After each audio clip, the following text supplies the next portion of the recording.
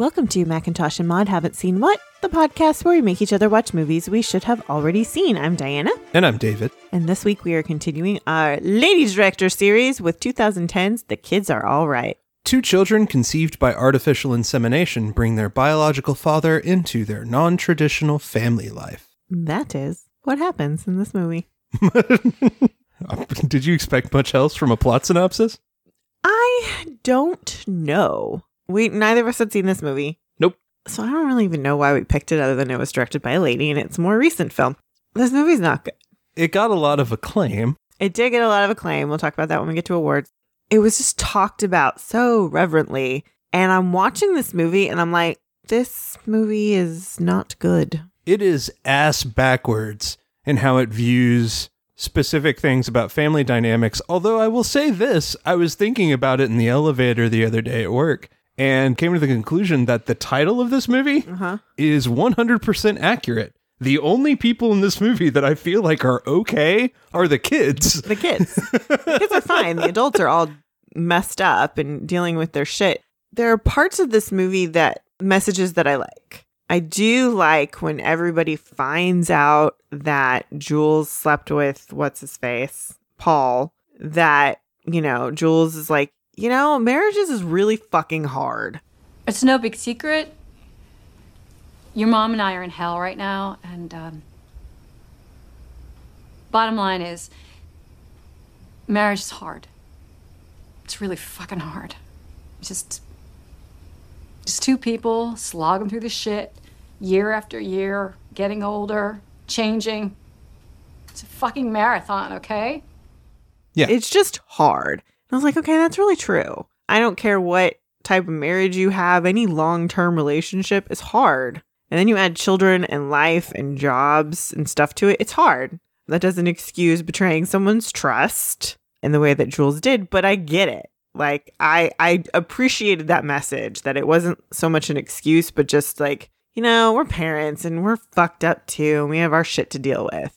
That felt good. But I feel like this movie kept changing focus in a way that did not make any sense narratively.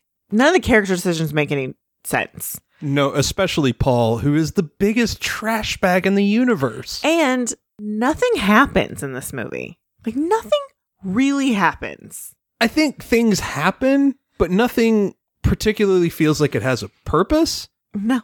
This is essentially a mumblecore movie. Yeah. That has somehow tricked us into thinking it's bigger than it is because of the actresses who were involved in it. I think that might be the hype machine working for this movie in a lot of ways. This is just a slice of life picture, but the problem, I guess, too, is that the writing and the directing lean so heavy into themes and meanings. And I'm like, if you want to make a slice of life movie and make it mumbly and introspective, just make it. Just tell a story about this weird affair. But at the same time, it's like the movie, the way it's presented to you is that it's not about the affair. It's about the children. But the children are like a throwaway to the movie that we're shown. It's so bad. You can tell how hard it is for us to reckon with the plot of this movie because there is none. Like, we're trying so hard to figure out what they were thinking. Every 20 minutes, we're changing focus, but at the same time, you're not focusing on anything. Yeah. It's a mess. It's a giant fucking mess. Yeah, which just makes me sad. It makes me sad. Because Monster was so good in terms of storytelling. It was a downer, for sure, but it was so good. We don't want to trash any movie, to be honest. Like, I don't go into any movie wanting to think it's bad. I had fun trashing RoboCop. That was fun. I understand that, but you didn't go into RoboCop wanting to say bad things about it. Correct. I don't go into any of these movies. Like, if I think I'm going to hate every aspect of watching a film, it's a veto for me. I am not going to devote my time to movies that I'm going to hate. Anyways, this movie, 2010, had a budget of $4 million. It grossed $20 million. So it was an indie film. Yep. Let's talk about our writers. Writer, who is also our director, is Lisa Cholodenko. Before this, she wrote a short called Souvenir, another short called Dinner Party, High Art, and Laurel Canyon. And after this movie, she's written a film called Tony Erdmann, which will be coming out I believe, next year. Interesting. We also have writer Stuart Bloomberg. Before this, he wrote for Mad TV. He wrote Keeping the Faith, The Girl Next Door. After this, he wrote Thanks for Sharing, She Said, She Said. He's written on Mozart in the Jungle, Wolves and Villagers on TV, and will also be writing Tony Erdmann. I really feel like they didn't have a script. They had a series of scenes, and they just put them all together. It's the grand tradition of Robert Altman and the family slice of life. And, you know, I don't know where your trivia lies in this and if we have any information, but boy, there feels like a lot of improv going on here. Much of the film is based on co-writer and director Lisa Cholodenko's relationship with her partner Wendy, both who had a son by a sperm donor. Okay. Yep. So they just put vignettes of their life, maybe heightened for reality a bit, Yeah. but into a story, which that's fine. What we are missing is any sort of real solid connective tissue that makes us want to care about these characters. Because you shift focus so much, there's got to be something tethering it all together. Yeah, there's got to be a through line. You know, a lot of those slice of life movies, like the movie Rachel Getting Married. Yeah.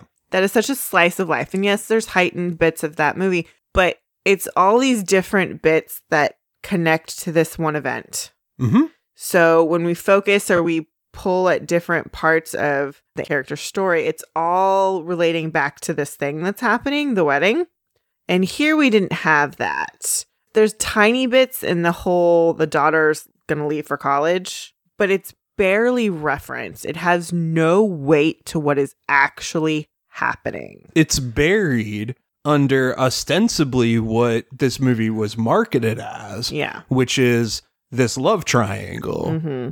And that's not the point of the movie. The movie wasn't marketed as this love triangle, and there's not even a love triangle. Yeah. It's just an affair. You know, Jules is in a marriage that currently is not going very well. So she's seeking comfort in Paul, who's this new dude who happens to be the biological father of both of their children. That's it. But the movie was marketed as these kids wanted to meet their father, and so that's weird and awkward. That's how the movie was marketed. And that's maybe the first 20 minutes of the movie, and then that's it. Maybe it was the post-Oscars knowing more of the plot and people had talked about it that made me think that, and the expectation that I had going in. I had none of that going into this. Yeah, my thought was this movie is about those three. Nope. And I had no idea that the kids played any significant part in it whatsoever. They don't. Or, you know, had anything to do with the plot.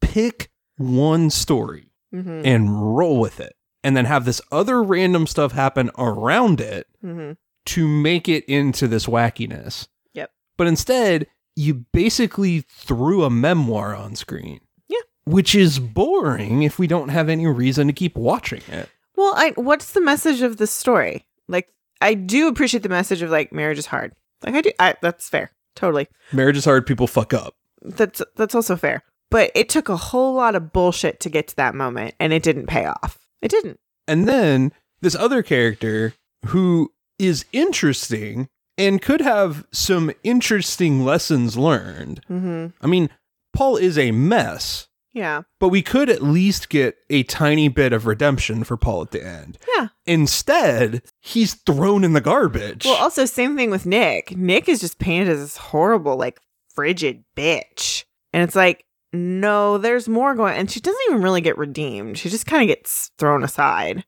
Like, it's not good. It's not good at all what they do to these characters. Here's what's most off-putting about it is that it is presented as a meaningful dramedy that has an uplifting ending. And it was like, where was that? That's what your expectation for the movie is. And at the end, you're left with, no, it's really fucked up and we don't know how we're going to fix it. Which I guess is kind of cool, except that your tone and how you showed us this and how you wrote it doesn't lead us there at all. No. You've written this story that's supposed to lead us in that direction, and then you drop it. It's 5 characters in search of a story. That's what it is. And I'm fine with unresolved stories if So am I. you are making clear to me up front that there might not be a happy ending here. Well, no, I'm fine with that if the journey we go on with them makes sense. Yeah. And that did not happen here. Ugh. All right. So, story blows. Yep. Directing. Our director is Lisa Cholodenko. Before this, she directed her short Souvenir, her short Dinner Party, High Art, Laurel Canyon. She directed some episodes of 6 Feet Under, The L Word. After this, she did a lot more TV. She did all of Olive Kitteridge, The Slap, Here and Now, Unbelievable, and she'll be directing Tony Erdmann.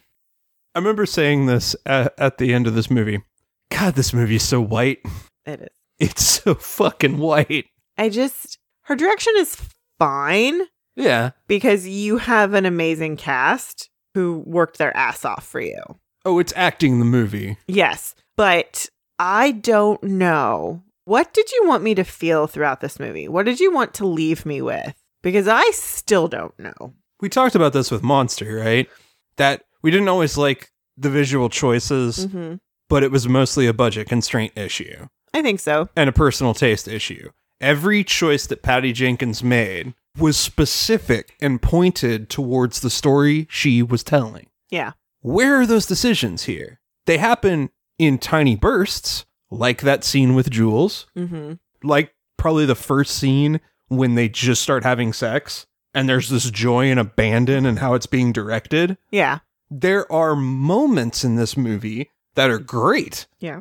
but I don't know how we got there or earned them, ever. Because we didn't. All right. This is a frustrating movie to talk about. It really is. Let's get to our cast, which is also frustrating. I just don't want it to be ignored that our two female leads that are playing a couple in what is presented as a lesbian couple are played by two super straight white ladies. Now, as far as we know, publicly, Julianne Moore and Annette Bening are straight women, and they are both playing lesbian. Yeah. That is one of my biggest arguments of this movie. I'm just mad at it. It's bad. I think back to cultural context. Did we accept that? I was like, it's still 2010, man. 2010. For this film, at least one of these ladies should be a queer identifying person. Just one. Really, it should be two, but at least one for 2010. One. I'm not throwing shade to Julianne Moore or Annette Bening because they're both lovely actresses, but these were not the roles for you. Sorry. No. So we'll start with Julianne Moore playing Jules. I don't think we've talked about her before here. I don't think we have. I don't think she's popped up in any of the movies we've talked about. All right. Before this movie, she's been in a billion things, so I'm hitting the big ones. The Hand That Rocks the Cradle, The Gun in Betty Lou's Handbag, Betty and June, The Fugitive, 9 Months, Boogie Nights, The Big Lebowski, Psycho, Hannibal, Children of Men, I'm Not There, A Single Man. After this, she was in Crazy Stupid Love. She was on 30 Rock. She was in The Hunger Games, Mockingjay 1 and 2, Still Alice, Suburbicon, Kingsman, Golden Circle, and then she was recently in Gloria Bell. She received the script and agreed to star in the film 5 years before filming began. So, she was on board from the very beginning. Okay. And her character has the hardest job. She really does. Yeah. And she does a great job in that role. Because weirdly, she's the anchor of the entire movie. She is, but she's not written to be. Yeah. That's the problem. That's the only thing that's working for her is that Julianne Moore is so good that you're drawn to her. Mm-hmm. So she's doing a lot of work. Out of everybody in this movie, she's the most real. Yes. She feels like a true human being who is caught in a dilemma, makes ultimately what we find out based on the script is a really bad choice, and then has to reckon with that. And we see that over the course of the movie. She's the most captivating person on screen. She's the only person I want to keep watching. And if we'd centered the movie on Jules, I would have been fine with this. Make the kids a very important secondary plot. They're kind of the driving plot behind the movie, but make it about Jules. Make it Jules' story. Because really, that's what it is, or that's where it's aiming at right now. I get you. All right, next we have Annette Bening as Nick. Again, been in everything. Before this, The Great Outdoors, Valmont, Postcards from the Edge, Bugsy, Love Affair, The American President, Mars Attacks, American Beauty, Being Julia, Running with Scissors, The Women. After this, she's been in a bunch of really small films. She was in Captain Marvel, and then she's going to be in Georgetown, and then she's got a bunch of stuff coming up. I hate her in this role It doesn't help that the writing's horrible for her character, but I hate her because she doesn't play her with any nuance. She's written and she's played as this woman who is super tough, anal retentive, and has a drinking problem. And I don't see any nuance from Annette Bening to make you be like, oh. What redemption does she have in her character? None was written for her, but I don't see any in her portrayal. Like, there's no delivery of her being anal retentive where you could go, oh, this is how she copes. This is how she deals with this part of life. So I have a who could have been better. Anyway. Okay, interesting. No, interesting, because different actor might have brought something to this role. Robin Wright was considered for the role of Nick. She would have been better. Okay, she would have played this the way she plays Claire Underwood. A little bit. But that would have worked because Claire Underwood is written so severely, but Robin Wright adds so many layers of her thinking through and being methodical. And that type of layering would have worked so well for this character to make it understand. Like, this is a woman who clearly feels the pressure of supporting this whole family, and being anal retentive and crazy and up in everyone's business is part of how she handles it. I get it. Annette Bening, who is an outstanding actress. She is amazing. She earned that fucking Oscar. Is always a person who plays the very high points of a character. Mm-hmm. Like American Beauty, she earned that Oscar. She earned that Oscar by playing the extreme beats of the character she was given. That to me speaks like an actor who thrives on really solid bedrock writing. Not saying it has to be great writing. It just has to be solid and foundational. She can't polish a turd. It feels like that. Yeah, that's where this is. Whereas Robin Wright, to me, is the kind of actress who would dig into that character really deep, and even in there find the subtlety. Yeah. And so I really would pick Robin Wright over Annette Bening for this role. Yeah, I would too. It makes a lot of sense. Next, we have Mark Ruffalo as Paul. We also haven't talked about him on this podcast. Weird. I know. Before this, he was in a bunch of like really small shit. Then he was on The Beat on TV, The Last Castle. The movie he started getting a lot of response to was XXXY. He was in My Life Without Me, A View from the Top, which is one of my favorite underrated movies. In The Cut, We Don't Live Here Anymore, Eternal Sunshine of the Spotless Mind, 13 Going on 30, Collateral, Just Like Heaven, Rumor Has It, Zodiac. He's phenomenal in that. Oh, so good. The Brothers Bloom, Where the Wild Things Are. After this, he was in Shutter Island, Date Night, The Avengers. Hell yeah. Now You See Me. And he's going to be on a TV show called I Know This Much Is True, which is currently filming. Best Hulk. Best Hulk. Okay, I really loved the Ed Norton Hulk. I really loved where they were going with that story, but... Best Hulk. Especially after Ragnarok. Okay, I love what he has brought to the Hulk. Yeah. He has helped the Hulk be silly. Because the Hulk is silly. I agree. The Hulk is a really dumb character, and I love what he brings to it. Uh-huh. And I look forward to more professor shit. So, Oh, yeah. it's great. It's going to be super fun.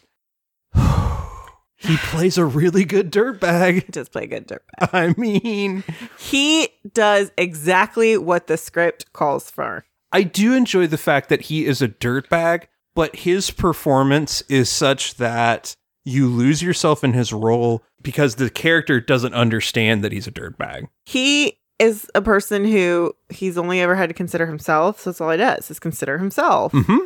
And I do like, and I wish we'd gotten more of that like his life is all about him and what is good for him. And then, oh, I'm the biological parent to these two kids who are like grown, and that being a part of their life has brought some perspective to his life. And I liked that. I liked seeing that he gives the kids advice, and sometimes the kids take it and it's really good advice. And sometimes they take it and it doesn't work out real well. Which, hey, is how all parenting works. Parenting is crapshoot. There is so much interesting in his character. I think what really frustrates me is how they end it. They end it so badly with him by being like this weird, almost stalking moment. And Nick gets this one moment that we can actually like root for her. But it's at the expense of this character having any realization of how he hasn't fucked things up. He only finally gets it when Nick screams in his face. Yep.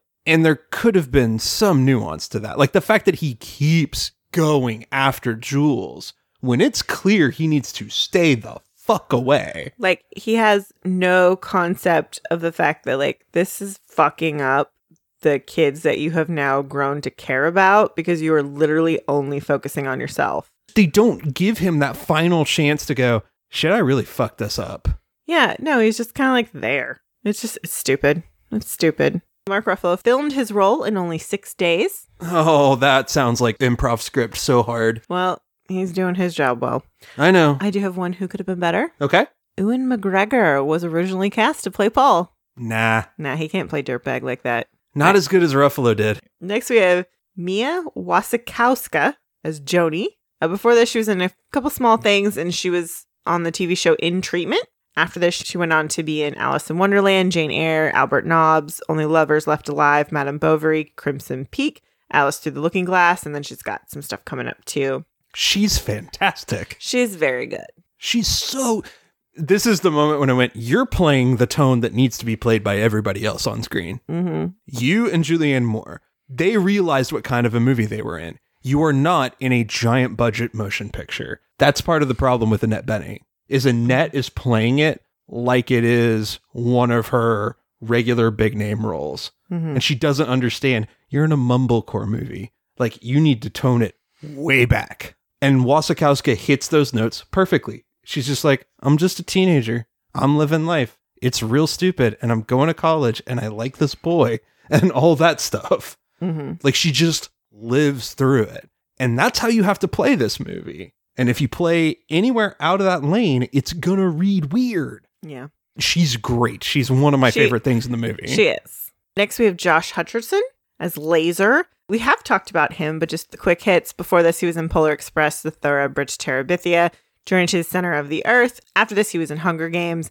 Red Dawn, which we just covered in our last series, The Disaster Artist, and he's currently on the TV show Future Man. Also, really great. He's really great. They don't give him very much, but what he does well. He doesn't chew up a lot of scenery. He's very earnest, which is how his character is written. His whole thing is to push his sister to find out who this guy is because he has to wait until he's 18. And I wish they would have focused on that a little bit and him being like, I just want to know who my dad is because I don't get to see that reflection in either of my parents. Like, that would make total sense for them to push in on that a little bit. And then it'd be weird. Like, oh, I don't see myself in you at all. I actually do see myself in both my parents. Yeah. And then having Joni be the one who's like, no, I connect with him so much. There were so many opportunities. These kids are looking to this person because they feel like, I just don't get us and our moms. I feel like maybe we would learn more about ourselves if we met this guy. Yeah,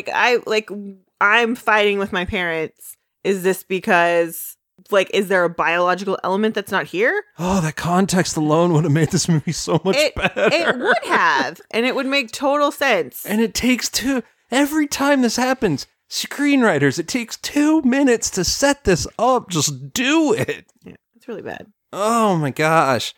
Also commenting on the whiteness of this movie, Laser, really? Yeah.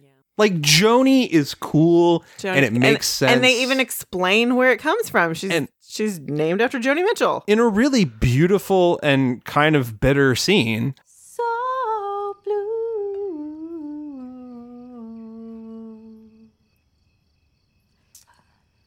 Bravo. Don't quit your day job, Mom. Hey, it's already hard enough to open your heart in this world. Don't make it any harder. You're right. I'm sorry. It was a wonderful rendition. Beautiful, thank you. I like this guy. Why, thank you, Nick.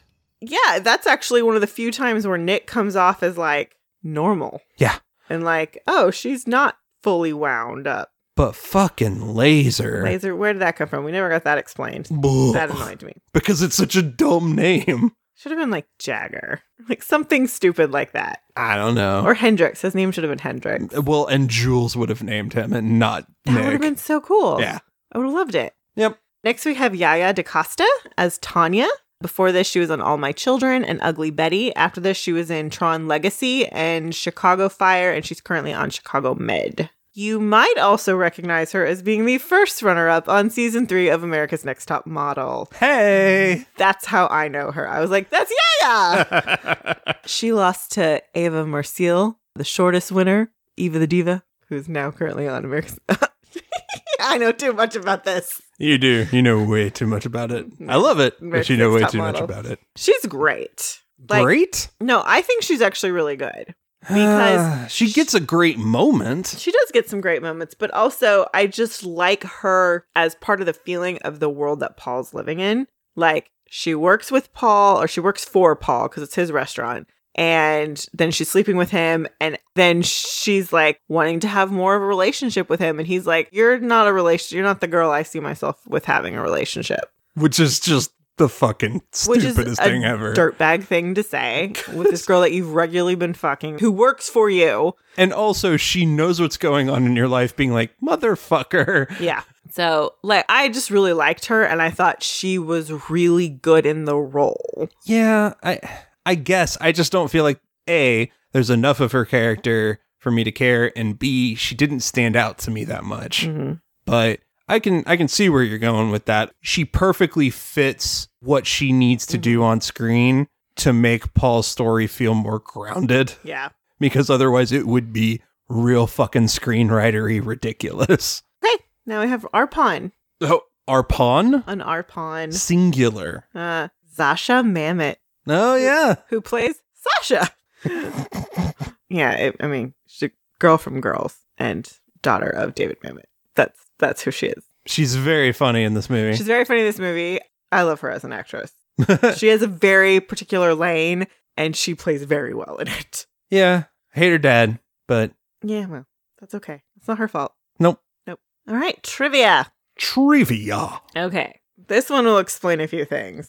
Oh, boy. Filmed in 23 days because the creators had rushed post-production so it would be filmed in time for Sundance. Jesus Christ. Even though it was admitted after the deadline, the film became one of the breakout hits of the festival. Stupid. Whitest fucking movie in the universe. Sure. The film's title is based on the title of the song The Kids Are Alright by The Who. Oh, and that song is 8 bajillion times better than this movie. So much better. Yep. Paul's restaurant is named WYSIWYG, a common abbreviation for "what you see is what you get," which is perhaps commentary on his character. Oh, IMDb, sometimes you're cheeky as fuck, and I love it. WYSIWYG. Oh, I know. WYSIWYG. So stupid. Uh-huh. All right, yeah, that's it. There's not much else.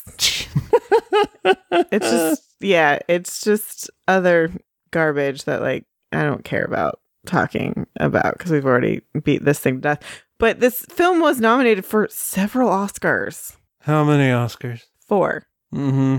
Mark Ruffalo was nominated for actor in a supporting role. I can see that. Yep. He was up against Christian Bale in The Fighter. Uh-huh. Jeffrey Rush in The King's Speech. Uh-huh. Jeremy Renner in The Town. Oh. And John Hawkes in Winter's Bone. Fuck, I always forget about John Hawkes, and damn, that man's hot. 3 of those are instantly better, and we know who won that year. That's Christian Bale with The Fighter.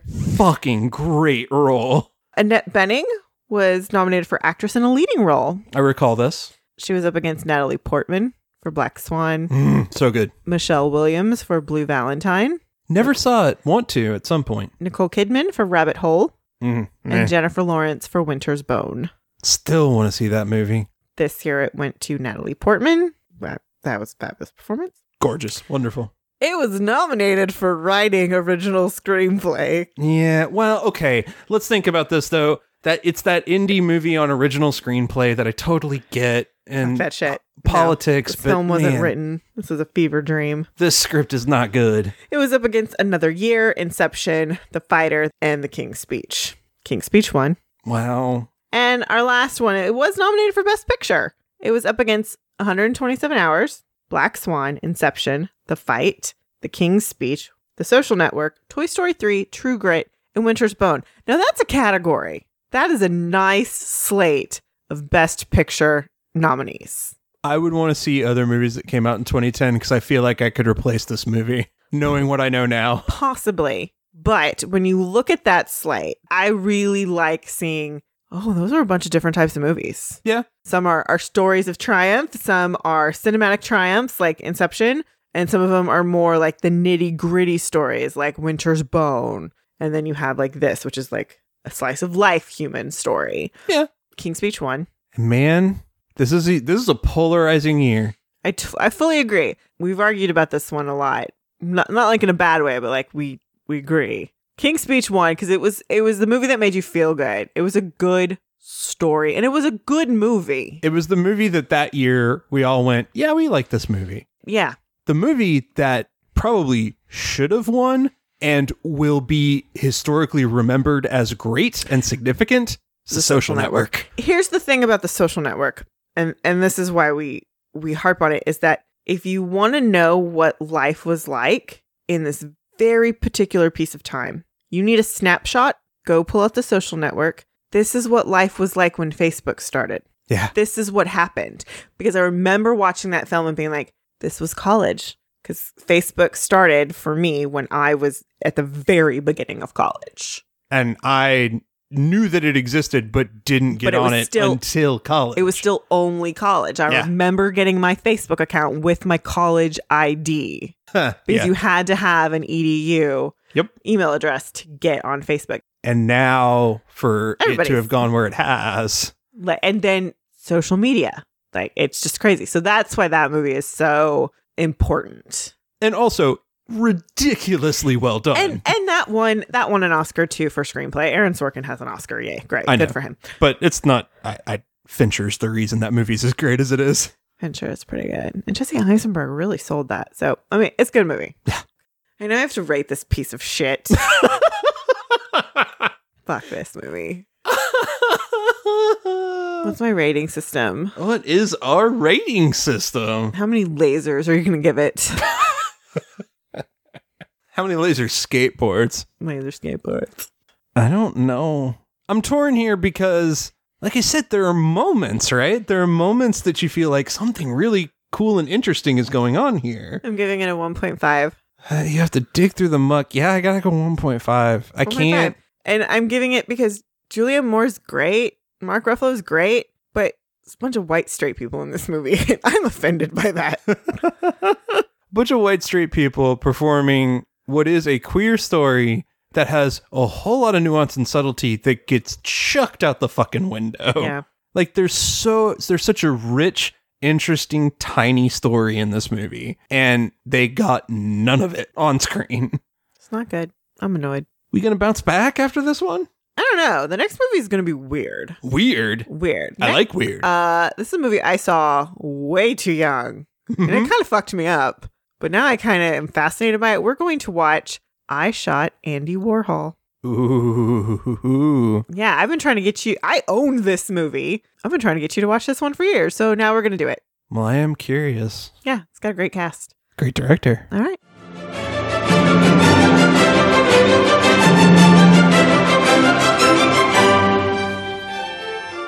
All right. So this weekend we saw It Chapter 2. 27 years after their first encounter with the terrifying Pennywise, the Losers Club have grown up and moved away until a devastating phone call brings them back. What?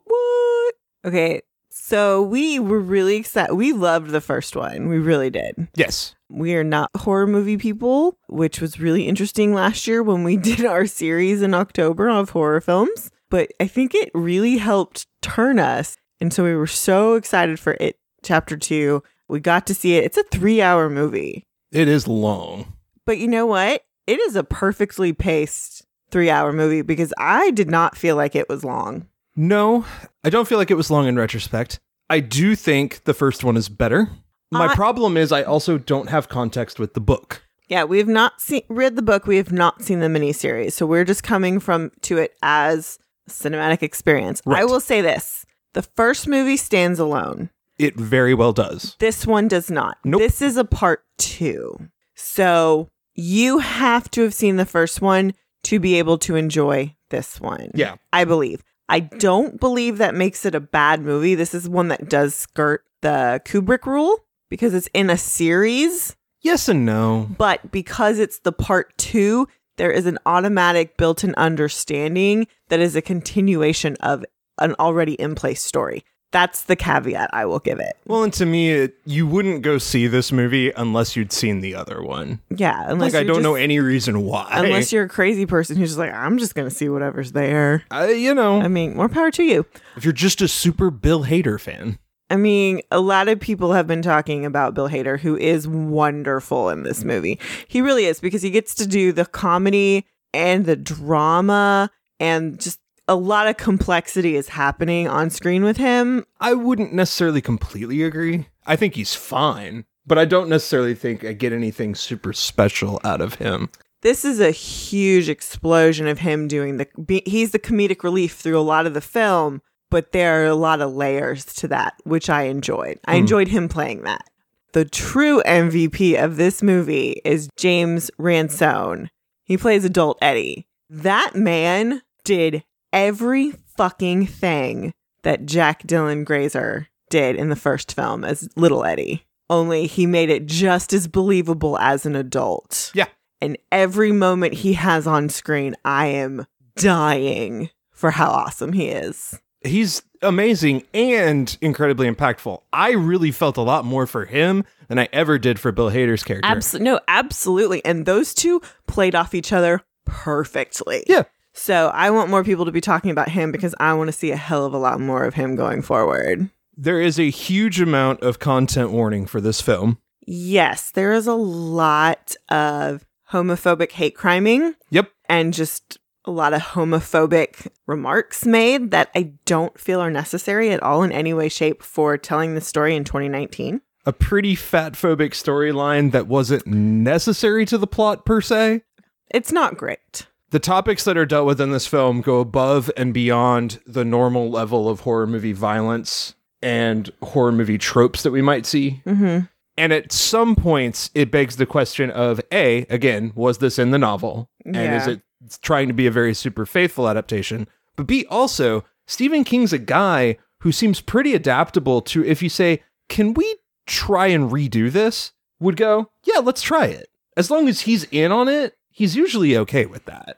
He seems to be pretty okay with it. It's a movie that you need to be very careful about, and go ahead and if you think any of those things might be issues, read the spoilers first. Yeah. Because honestly, this movie, if you got it spoiled, really won't ruin the experience for you. I don't have a whole lot of strong feelings about this one. I enjoyed it, but I also don't have any lasting feeling about it like I did from the first movie. Sure. I was a lot of hype for this, and I think that it's something that people who like the first movie will think, okay, cool conclusion, but also doesn't stand alone like that first movie really does. Mm-hmm. Yeah. I'm glad I saw it, and cool. Also, this week, we saw Hustlers. Inspired by the New York Magazine article, Hustlers follows a crew of savvy former strip club employees who band together to turn the tables on their Wall Street clients. Hustlers. It has Lily Reinhart in it, so of course we have to see it in connection with our Riverdale coverage. Yes. Yeah, we got to see how Betty Drew fares outside of the safety of Riverdale. Star billing. Okay, so the movie, the movie Hustlers. How do you feel? I think it's legit good. I think it's sneaky good. I think this is potential Dark Horse acting nods good. A lot of people are talking about J-Lo, who she's phenomenal. Lest we forget, J-Lo started in acting and was always great. Here's the thing, though. In this movie, she's a movie star. Yeah. I've never seen her as movie star before. Love interest, hot chick. That's who she's been. This movie star. Yeah, I think people would argue that, especially Selena, she very well could have gone movie star at that point. If she kept going that way. She went more the music route. She did.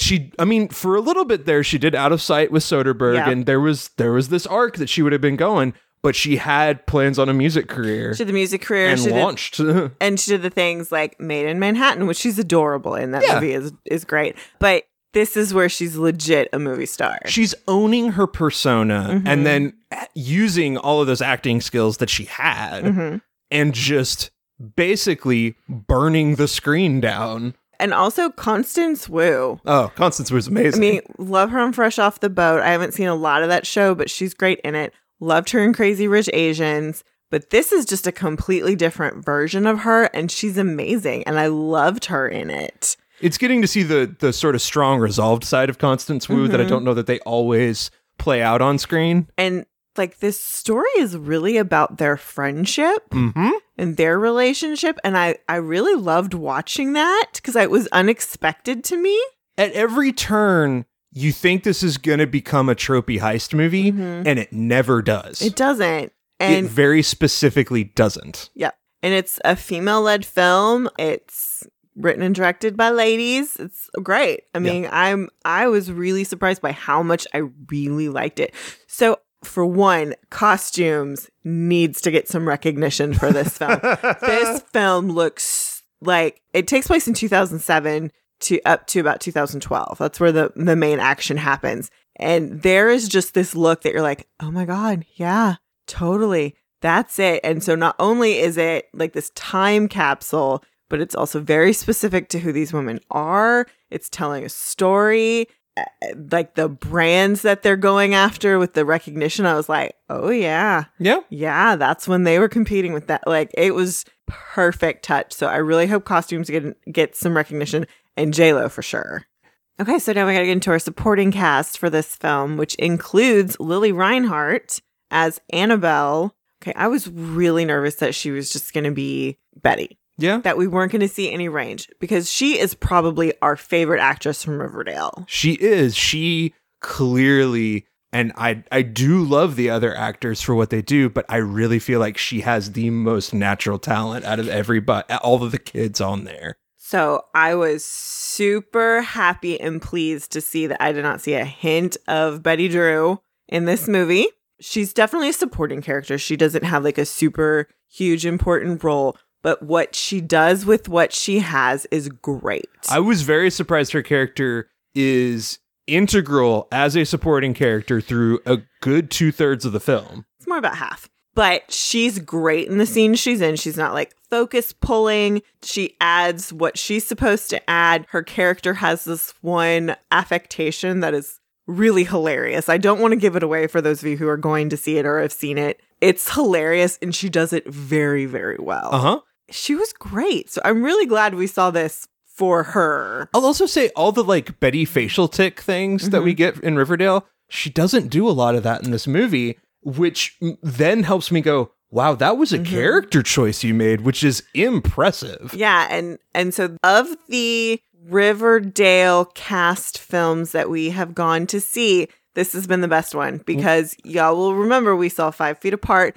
and we were not fans. Nope. We owe y'all some coverage of the KJ Apa film that's on Netflix, and it's not gonna go well for y'all. Boy.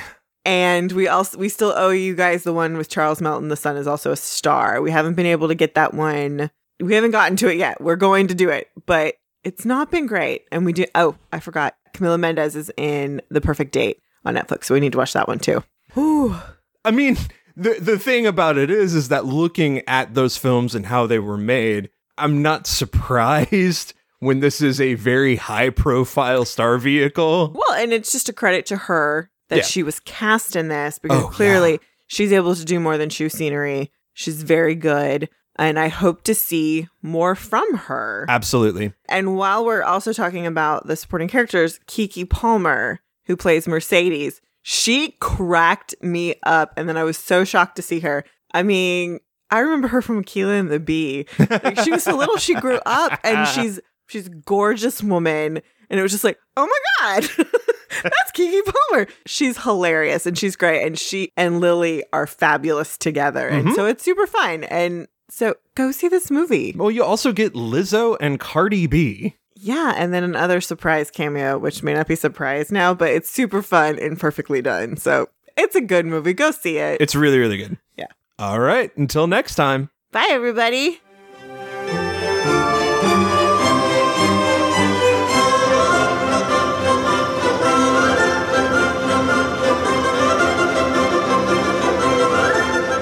Thanks for listening. Be sure to review and rate us on iTunes, Stitcher, or wherever you listen to your podcast. For questions, comments, and recommendations, you can email us at macintoshandmod@gmail.com or find us on Twitter, Instagram, and Facebook.